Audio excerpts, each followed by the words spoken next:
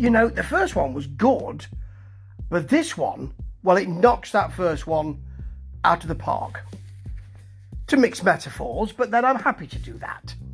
This is the second album from Electric Mob, who hail from Brazil, and I've had a first album out, as I said earlier on, just to test you were listening. This album, though, is called To Make You Cry and Dance. To, as in Prince's to, make you, as in Prince's you. You know what I mean if you're a Prince fan, or maybe even if you're not. And you know what? It's just really well done. These songs, now you have to admit, they are hard rock songs, modern hard rock songs, which link back to a classic rock feel as well. So there are a lot of bands doing this. I'm not saying that's not the case.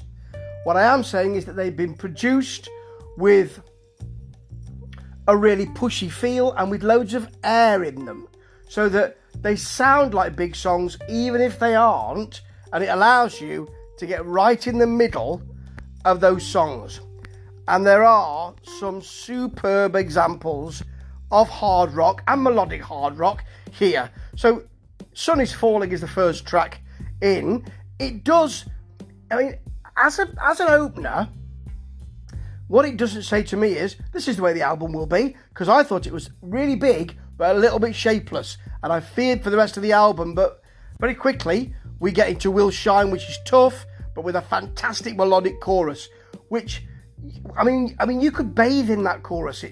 It's so warm. With a huge classic rock solo as well. There's big, sassy, hard rock with a really modern feel as well in It's Gonna Hurt. And Soul Stealer, rivet hard rock, but they don't ever ignore that melody. The thing is, some of these songs are enormous. Love Cage has a great roll to it. It's a little grimy. It's got a huge propulsive chorus, a great southern rock touched solo. What more could you want than that? In the middle of the album, you've got Saddest Funk Ever, which starts with a bang, bang, bang, bang, bang bass line, and sounds better than that, obviously. And it's smooth, but it's agitational. The vocals are a little quicker, a little more percussive. They're a little more rappy, if you like. But it's got real groove in it, and there's so much groove in this album. It's made, though, to sound like it could be seen from space. These are big songs that make you feel. Electric Mob are huge. That's the way it makes you feel. And that's really good for a band who are fairly new, haven't produced an awful lot of stuff, and are competing in a very crowded marketplace.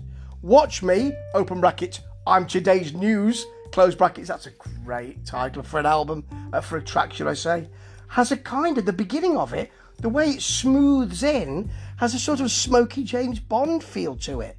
But then the verse, which is hung on an urgent bass line, really pushes things forward, and it becomes an enormous rocker. This is an arena pleaser. It gets right to the back row, and so many of these songs are just massive, but with a real warmth still that makes you want to continue to listen. That is really tough to do, so hard to do, and Electric Mob do it with élan, even éclat, if you like. Is that the word? Is éclat that the word I want? Yes, it is. It means brilliance, a brilliant display, and this is. All of the performances here serve the song, but they're huge.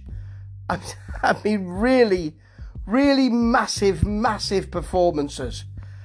And that's credit to the band, particularly, I suppose, Raynon Zonta on vocals, who, I mean, he's all in.